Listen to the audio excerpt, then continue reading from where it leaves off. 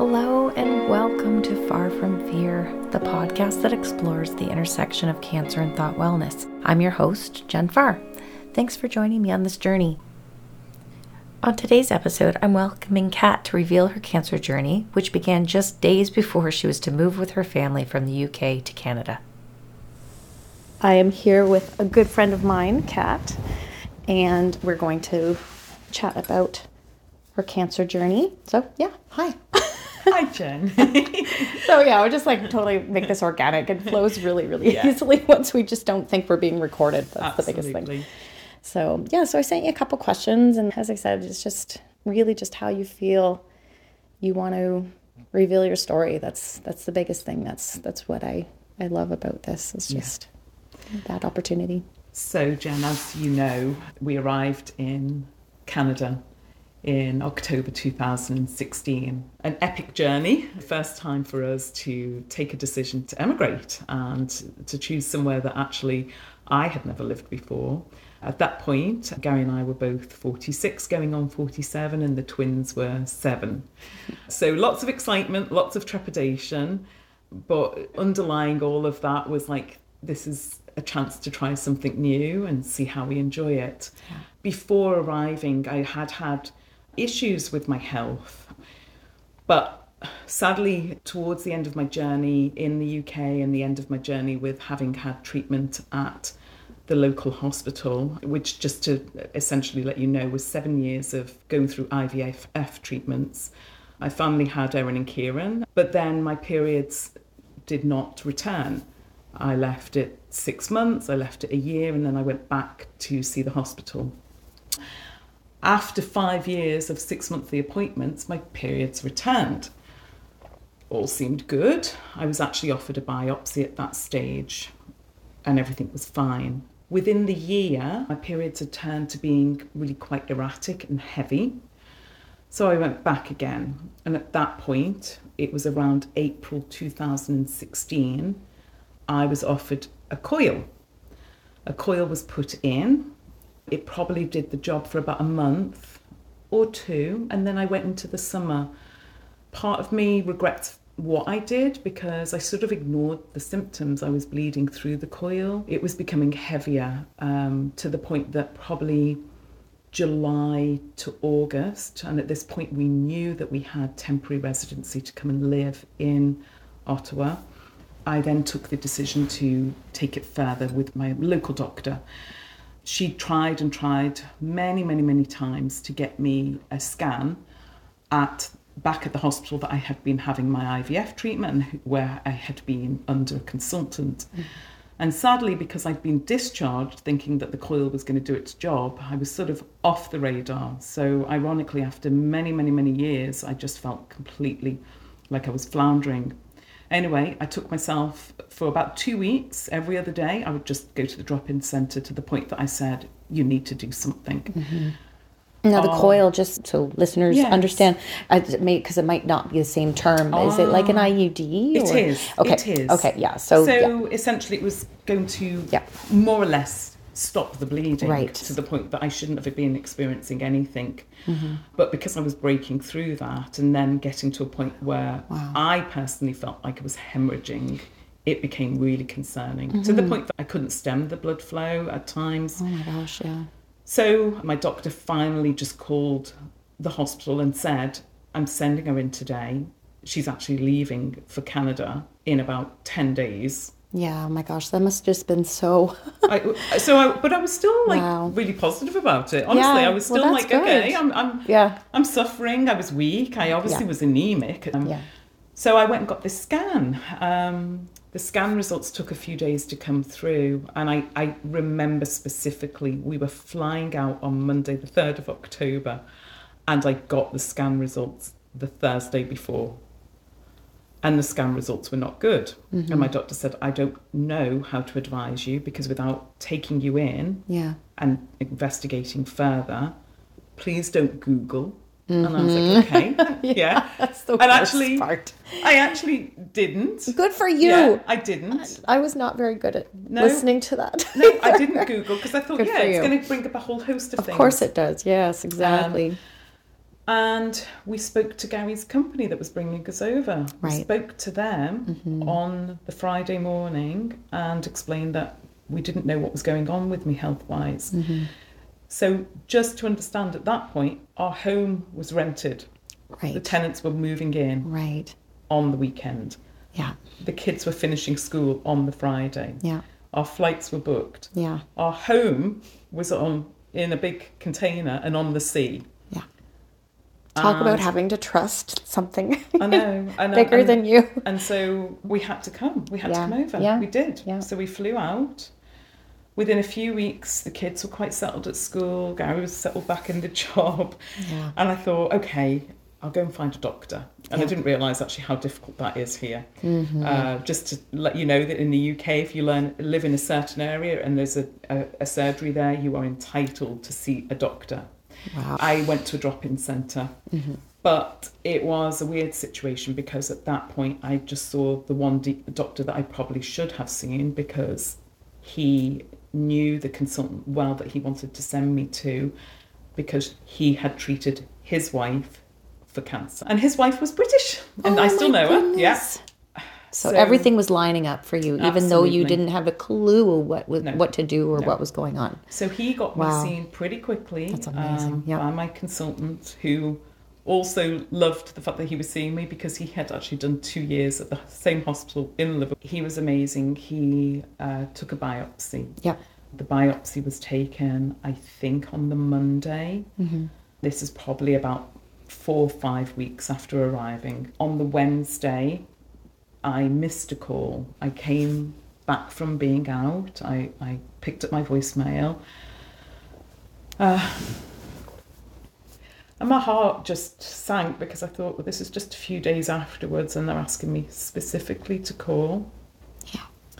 So I called, and there and then was told that I had cancer, endometrial cancer. I think for a moment I just had a complete breakdown. Of course. Yeah. I honestly my whole world just fell apart. I just didn't know how to process that news, because honestly, in my mind, having not Googled, having not looked Right. at it, I just thought, what's the likelihood? Yeah. And I thought, life can't be so cruel to be moved your family, literally no one, Yeah. apart from a few neighbours and obviously Gary's work Yeah. friends and colleagues. So I just ingested it for that short time, and it was around 11 o'clock on the Wednesday, and Gary was working upstairs and I couldn't share. Ironically, on that Wednesday, I was going to go to yoga at a friend 3 doors down, and I thought, I'll go. I've got to do something. Right. I can't just stew on this. So I walked down the road, my friend opened the door, and I immediately just broke down. I'd met Andrea a few times, and she just said, it's okay. It's okay. I know everyone. I was like, what do you mean you know everyone?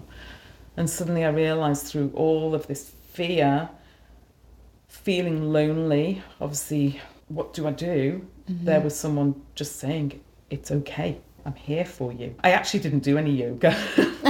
I sat at the back with Right. my other friends that I'd met. I met a lady at the top of the road as well, and there were 2 other ladies there, and I just lay it out. I just thought, I can just focus on my breathing, be part of the group. Felt exactly what you needed at that time, right? I didn't want to be alone anyway. Yeah. I came home. I met the kids off the bus, like if I would always. Yeah. And I just had to stay up. I was still, obviously, you're reeling. I couldn't say anything to the 7-year-old twins. What am I going to say to them? Then, weirdly, I made dinner. We all sat to dinner. I think at that point, Gary had come down from his office. And he starts speaking about his day. So the kids by then had gone off, put the TV on. And he was chat about his day. And I was like, he still doesn't know. I had this news at like 11 o'clock. Oh my gosh, yeah. And I just went, Gary, I've got cancer. Yeah, wow. Oh my God. I honestly just stopped him in his tracks. He's like, there I am, just talking about my day. And I'm like, well, what else would you do, you know? Yeah. And he's like, and you're acting all so normal. I went, I can't do anything else but act normal. I said, but you got to know now. It was just a horrible, traumatic moment for us both. Like, honestly, he just came round. He just held me. We were crying together. Obviously, the kids are like, what's wrong? I'm like, it's okay. I just poked myself in the eye. Oh my God. Yeah. Yeah. But he was there for me, 100%. And to the point that, honestly, I didn't even realise at that point, because you have this sort of selfish moment as a cancer victim to say, it's all about me. That you don't emotionally check in with your partner. And Gary's always been so strong, and through our IVF treatments I was always the emotional one. I mean, he was emotional, but I was the one that constantly needed comforting. And he realised it was just his part to play here. What am I facing here? Fear was a massive part of our journey, especially in those early days, because until we actually saw the cancer consultant, we didn't have... It's the unknowns, right? We didn't have a clue. Yeah. We didn't have a clue at what stage I was. We didn't have a clue as to what this cancer was. We didn't know anything. And then you don't wait for a long time, but you do wait. I mean, they can't miraculously see you the next day. Right. But honestly, we were seeing quickly. We were. Yeah. And at that point, again, with my friend down the road, I was given one cancer surgeon. And I told her about the cancer surgeon, and she said she's great. She's actually like the head of the department. And I'm like, amazing. And within about a week, it had been changed. And I then really feared who I was going to see. And I went and knocked on Andrea's door, and she was like, oh my God, the lead nurse is like my best friend. And I'm like, oh my goodness, would you... And she was like, consider it done. She just reached out and she said, you've just got to know this patient is like 6 weeks. So we saw him quite quickly. He diagnosed a grade 1, steadily developing into a grade 2. He said the prognosis is that when you had that coil fitted in April, that was the cancer. That was the start. It's a slow growing cancer. So then I had a lot of anger, because it was like, while I went back to the hospital, why didn't they just do another biopsy? Why didn't they just check out? Why did they leave me for months suffering? And so from fear and emotional crying was this sort of... Anyway, he's like, what are we going to do? And I said, I honestly don't know. He said, you're not covered by OHIP. You won't be covered by OHIP for 3 months. I cannot do this surgery for you. Wow.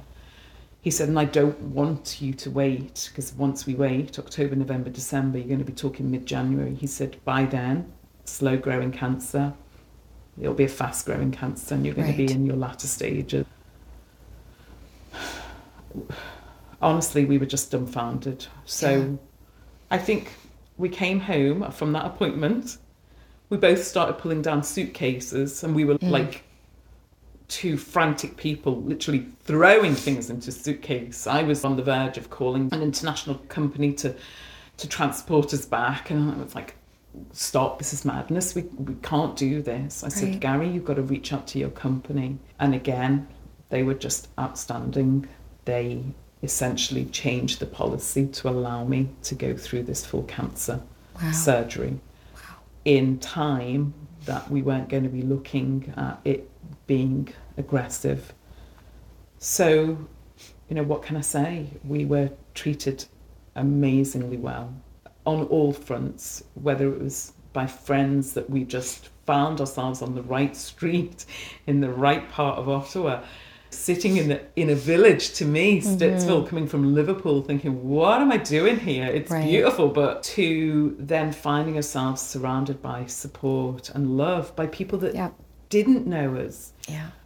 And I think that the company obviously felt, I don't know, a certain responsibility towards us. Clearly they did. Well, yes, I'm glad that they did. Yeah. I mean, that goes to show the character of that amazing organisation. Yes. Honestly, I remember it well. Yeah, amazing. Like the culture of that company was all about the staff. Yeah, it really But not just the staff. Obviously, the knock-on effect to your partners, your children, your family. Definitely. So I had my surgery on the 16th of December, which was just life-changing, because I suddenly had this light at the end of the tunnel.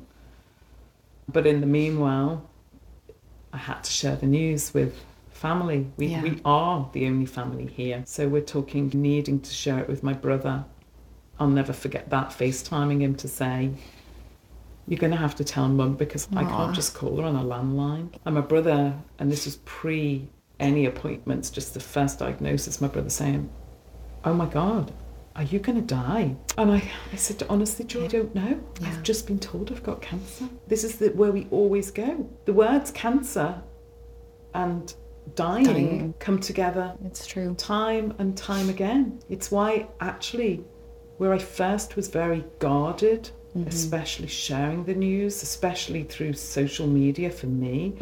I didn't want friends and family panicking in the UK. Right. Because no one knew I was here. Because that's where we go, isn't it? We still do. I share my story as a story of positivity in the same way as I share my story of IVF and 7 attempts and finally hitting the jackpot. That actually the care is there. The support network is there. Yeah. A lot of it is mindset. A big part of it. You have to go through all the emotion. Yeah. And I said, George, I don't know, but as soon as I know what this is all about, I said, I have told you on this day, which is basically was the next day after I had the news. So he shared it with my mum. So when my brother was fearful, loss coming into his mind, my mum, and she's always been so strong, she was stoic about it, obviously emotional, couldn't believe that this was her daughter, couldn't believe it, but immediately offered to come over. Now this was a big trip. Wow. The mother in her 70s had never done long haul. I'm from a Greek family, so when we say, England has a few inches of snow and everything closes down, she would never believe that she was going to arrive in a country, and especially that year where we had mounds of snow. Right. 2016, going into 2017. I remember. But she arrived, fresh faced, like she hadn't just done long haul, and she took care of our family in a way that, honestly, I couldn't even make a cup of tea. Katerina, sit down. Yeah. I just love every single time. Yeah, you've met her. Yeah, and I've met her, and she's lovely. But every time, I just love it. It's just lovely woman for sure. But knowing now too, with having met her, that is definitely her spirit, and she's just very much. No, I will do this for you. Yeah. You need to sit down, honestly, and do what you're told. Yeah, and honestly, if there's one thing to be said about my mother, if you don't keep her busy, then she's just going to pack her bags and go. So actually, she was in the best place ever. How all honestly. Mothers are. Yeah, honestly, and I think I'm going more like that myself. I know. Yeah. So Mum arrived on the 13th of December. On the day of the surgery, she took the kids to school. Thankfully, they kept me in overnight, though they didn't want to. I said, I'm sorry, but I said, I'm not good after anaesthetic. No. I am really not good. I have been very ill. I have been bedridden for days. Yes. I said, and you don't know me. I said, I need to be looked after. Right. Good for you. So, all 100%. I've always said advocate, because we know our bodies best. Yes. We know our needs best, right? So if we communicate and they're doing what they know they need to do from their day to day, but they don't know the personal stories and the personal situations, right? Absolutely. Good for you. And they listened. I can't say they were the best prepared. When you go through a surgery like that, you literally do not eat for 3 days. You are completely emptied. Before I went in for surgery, I suddenly became very nauseated, which was obviously nerves, but for me it also would have just been this completely starving stomach. Yeah. And when I woke from surgery, I said, I really need to eat something. And because they really are not prepared to have you overnight, it was dry crackers. Now I've been intubated. God.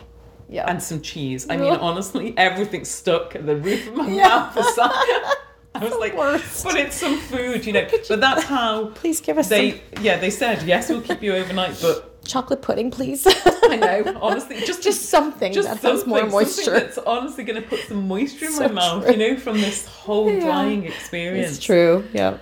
But we got through it. My husband picked me up. I was in a lot of pain. We went to get obviously quite heavy duty medications, but we got through it. The family were just there. They FaceTimed as much as they could. They wanted to see me. We did, I think at that point, just put a subtle sort of Facebook posting just to say, Kat's at home. Yeah. She's doing all well. Everyone knew. And those that hadn't known in advance at least they knew something was happening, but I was fine. I didn't want to share like that. So I think there was a certain amount of guardedness for myself, guardedness for those that I love and keep close to me. That was how I dealt with it at that point. I think that that's true, is everybody has a different way of dealing with how they want to reveal that information. But as you said, coming to that where you had personally shared with family in a more intimate, personal way, as best as you could, given the distance, but then being able to share on social media that you had come home and you were recovering. I think that's where social media is good. Yes. We can use it for good in those methods, right? At that point, a lot of people did know what was going on. So obviously that date would have been marked in their minds. Yes. And so what was Gary going to do? Come back and individually text everyone? No. Right. So it was a sort of blanket. Yeah. So for some people, they would have been reading, Kat's home and she's okay. What's going on? Right. So if they were then going to reach out to me, that was wonderful. And I think that's honestly what did happen for the family. Even after the surgery, there was probably just a certain level of, God, I feel useless. I'm here and she's there. That probably was the hardest part. I had my mum with me, and I'll be ever grateful for that, because otherwise I still would have been just me, Gary and the kids, because even at that stage, you're a few months into a new life in a new country. You don't have the friends. And honestly, I think a big part of it is it's just that sort of, I don't want to trouble people. Everyone's got their own. It's stuff true, going on behind we tend to do that, but so you tend to be like, oh, you don't want to burden people, right? Absolutely. But I think the irony is, I remember thinking about this with my own journey, and the first particular diagnosis, I was a little bit more hesitant, and now of course work found out fairly quickly because I had to relay that I was going on leave for the surgery. But I think what I realized was that, like you just said, is the ability to inform multiple people that are in your network that you're doing okay, like you are home and you're recovering. It made me realize that here is a good platform to be able to allow people to follow along in your journey and to be able to say, oh, they're doing okay. And therefore, you don't feel like you're burdening them because they have the capability of seeing that or not, or engaging or not. But then you feel like you've been able to share that in your network. And it does feel like I've got a good network of people following me and because supporting from me. the love and the support and the messages and right? I remember just gifts arriving in the post from friends in the UK. All the food too, maybe. Yeah. Maybe not from the UK. Some goodies, actually. Oh, well, yeah, it's true. obviously close to Christmas. Oh, that's right. Yeah, so it was then wonderful. You would have gotten, that would be lovely. Yeah. And I think the biggest thing that happened, and doesn't happen so much now, but none of us have the time I had then. People actively making time to FaceTime me. Friends, they were just regular contacts. But that's intentional, right? Because I know you just said nobody seems to have the time, but really we make the time, right? So we make it intentional. Yeah. Oh, sorry, yeah. So no, absolutely. Now it would be difficult, but I'm not in this sort of desperate situation. Then I was, and honestly, that level of support coming through was just like, I want to connect with you, and you know, we can FaceTime, and I'm like, oh my goodness, I hadn't really thought of that, because I was new to being an immigrant, so I never had to didn't really have FaceTime to, before. You know, I'd just go and see someone, pick up the phone, meet for a coffee. But obviously, with my main network of friends still being UK based, it was like, that's true. Oh my goodness, this is wonderful. Technology is great, right? It can be very, very positive thing for sure. The support came through like that, and that was wonderful. That took away some of the lonely feeling, because obviously I was pretty much home ridden to go through a surgery like that, through the harsh winter months as well. Do I want to walk out? Do I want to slip? Although as soon as I got mobile, I took myself out daily. I think my mum was just a little bit, but I said I need to get back to walking. I mean, it was difficult at first. There was pain. I wasn't very fast, you know. I was obviously very conscious of what had gone on internally, and that's part of the problem with a surgery like that. I had a robotic surgery, so the outside scarring was very tiny, to the point that I was reminded everything is on the inside. Don't be just lifting the laundry basket because you think that you can, because you're going to soon know you can't. The weird thing was I did have a little bit of a scare. It was New Year's Day that I had a scare because, and it's imprinted on my mind, the kids were going for their first ever ski lesson. So it was a big occasion. And it was New Year's Day and we were all in bed at like 9:30 on New Year's Eve. Nice. You know? And I woke up that morning and I went to the toilet and there was blood. Oh my goodness. Yeah. And I came down and so that fear thing again, you know, was in the back of my mind. What's going on here? And I came down and I said to Mum and I said to Gary, I just want you to know, but don't make a big deal of it. I've had some blood. Katerina, get to bed now. And I said, no. I said, I don't want to. I said, I can monitor this and I will reach out to someone at the hospital. Yeah. Well, I didn't speak to anyone at the hospital New Year's Day. No one answered. If there was cover, then it was obviously very minimal. It was for real emergencies. Yeah. And in my mind, I thought, okay, am I being irresponsible? We're going up to Pakenham, but all I'm going to do is sit in a warm room and I'm going to monitor myself. Yeah, good and for you. And if suddenly it becomes more than a bleed, then I'll take action on that. Yeah, 911, and I'm off. What else was I going to do? So I said, please don't fill my head with more fear than I'm fearing, because actually I need to put a positive on this, because this is a big day for my children. Yeah, big day for me. I took myself off. They put me in the front seat, strapped me in, and we all went to the slopes. Wonderful. Kids had a wonderful hour lesson. Came back home, monitored it, and thankfully it had abated. Speaking then with the consultant, probably the next day, he said, part of that actually possibly is just you've done too much. And I said, I'm barely doing anything. And possibly some of it is the scar part of it just sort of settling down, and then you've just got this release there. He said, but if it's slowed down and you're okay. And I was like, I am. It's another stage of having to deal with a cancer surgery. And then you face the next 5 years of the what ifs. I was just going to ask about that, because that is definitely something I think no matter what, even if you do the mindset work and you're in a more positive mindset, you're still prone, because we're human. Yeah. So we're prone to going to some what if scenarios and some of those thoughts I speak to a lot, finding the validation in those feelings of some fear, and how do we feel the fear feelings, and then we can move forward from that. But it's not like we just sweep that under a carpet. We acknowledge it. Yeah. Say, okay, so this is happening. I'm having a bit of fear here. Let's walk through this in our mind. I think it's always going to be somewhat there for all of us that have gone through our journeys. The difference is how we walk through those scenarios. 100%, Jen. I mean, you come through that surgery, but then you realise the repercussions of being someone that's had cancer. Yeah. And you realise for those next 5 years, and I will never take from the care that I received. Yeah. I was monitored very closely. Amazing. Because my cancer had developed into a grade 2 by the time I had the surgery. So we're only talking... Yeah, that's very quick. Which is why he said, if we're leaving that surgery till mid-January, then you're going to be a grade 3, grade 4. Wow. Slow grow, fast once it takes. So right.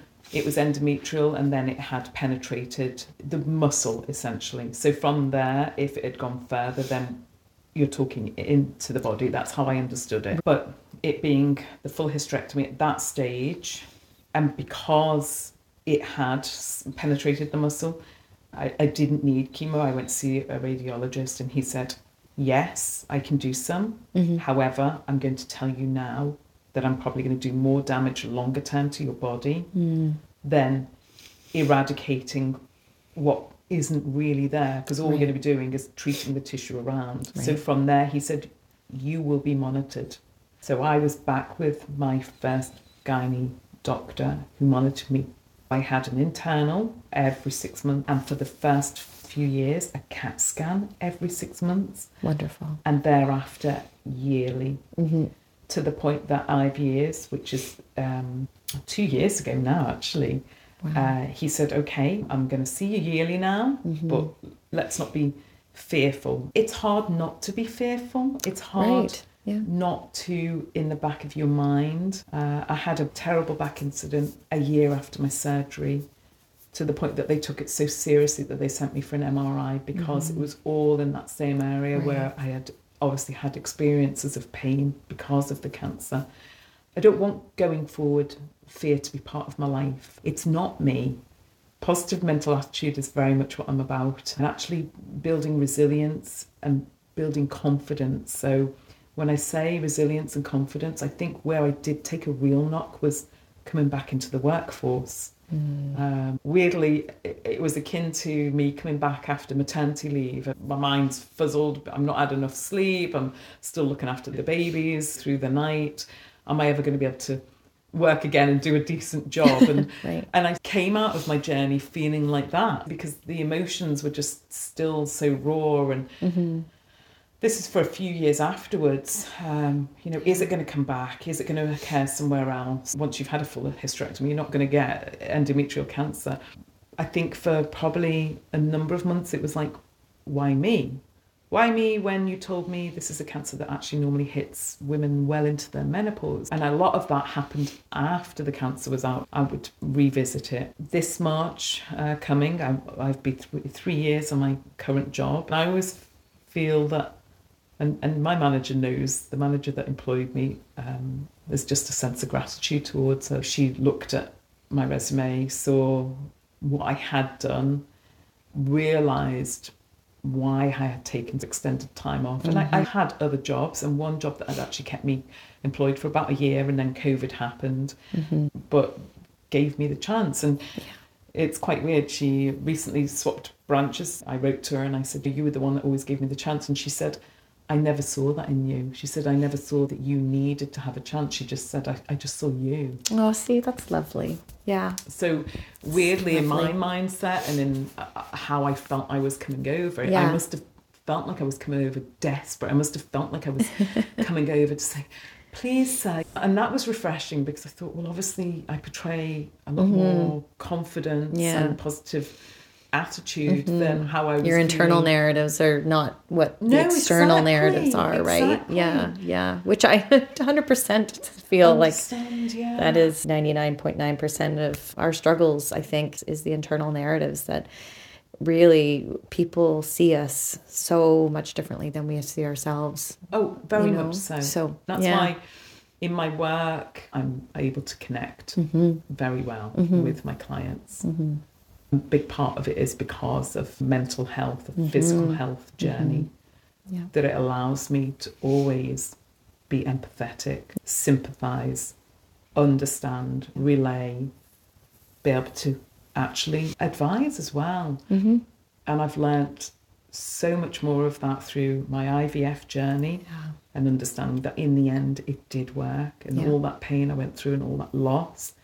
And then soon after, coming through a cancer journey, realising that these things for a time crush you, but if you really want, you're going to come through it. You can empower yourself. I remember at one phase in my journey, somebody reaching out to me and saying, I wish my mother, who's going through lung cancer, had the same mental fortitude and positive mindset that you seem to be experiencing. And I can't imagine what your internal situation is and what is going on there, but when you express that you've got this and you're going to do everything in your power, it is a mindset, and that even if you do have a prognosis that is not ideal, there are studies shown that people have been capable of prolonging their prognosis through choice of mindset and what they do and how they respond.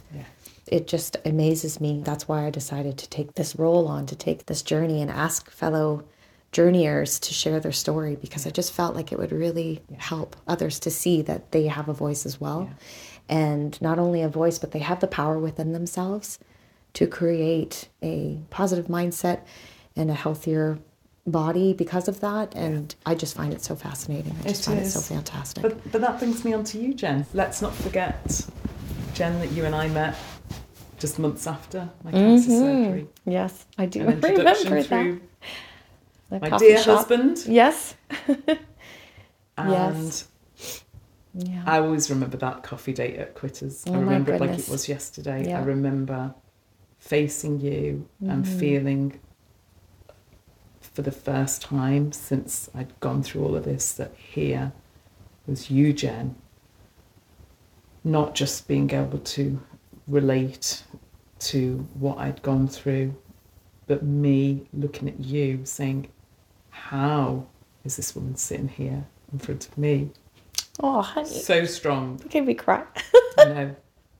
So, just so able, so positive. Now, little did I know, and maybe you at that stage, of what that journey was going to do for you and what you're now going to bring to, I hope, hundreds of thousands, millions of people. That's my goal. You know, because you didn't just do it once, you did it twice. And on your second time, Jen, to share what you did with me, it didn't make my cancer any smaller, but it made me realise, actually, you come through this because you want to, because you have to, because you need to. Yeah. But you come through this always because you do want to. Yeah. You do want to. Yeah. And so if you want to, Yes. you put everything in place to make sure you come through that. Yeah. And that's why, Jen, my heart goes to you for where you put me on those first meetings to say, look what you've come through and look what you're able to put out there to show. And you definitely cement the message that I have to myself, which is that which does not break you makes you stronger. Oh, yes. Hands down. You know? So thank you, Jen. Thank you. Oh, my goodness. If you hadn't shared in the way that you did, and in the way that you now want to with your business, now want to with your coaching, now want to with your insight, and everything that you're doing to put you in the right place to be able to give this future guidance, you know? Yeah. I potentially would still be sitting there reeling and thinking, what's this all about? Why me? Right. How do you get through it? What's next? Yeah. Yeah. Oh my goodness. That's Well, always thank good. you. Honestly, I am. Jen, thank you. I'm so honored that you were willing to share today. There's certain aspects of your story that either I didn't recall, because memory's not always the best after a certain age and going through what we've gone through, obviously. But I know that you shared some more intimate details today, and I'm just so grateful. Thank you so much. This is, honestly, I think this is where I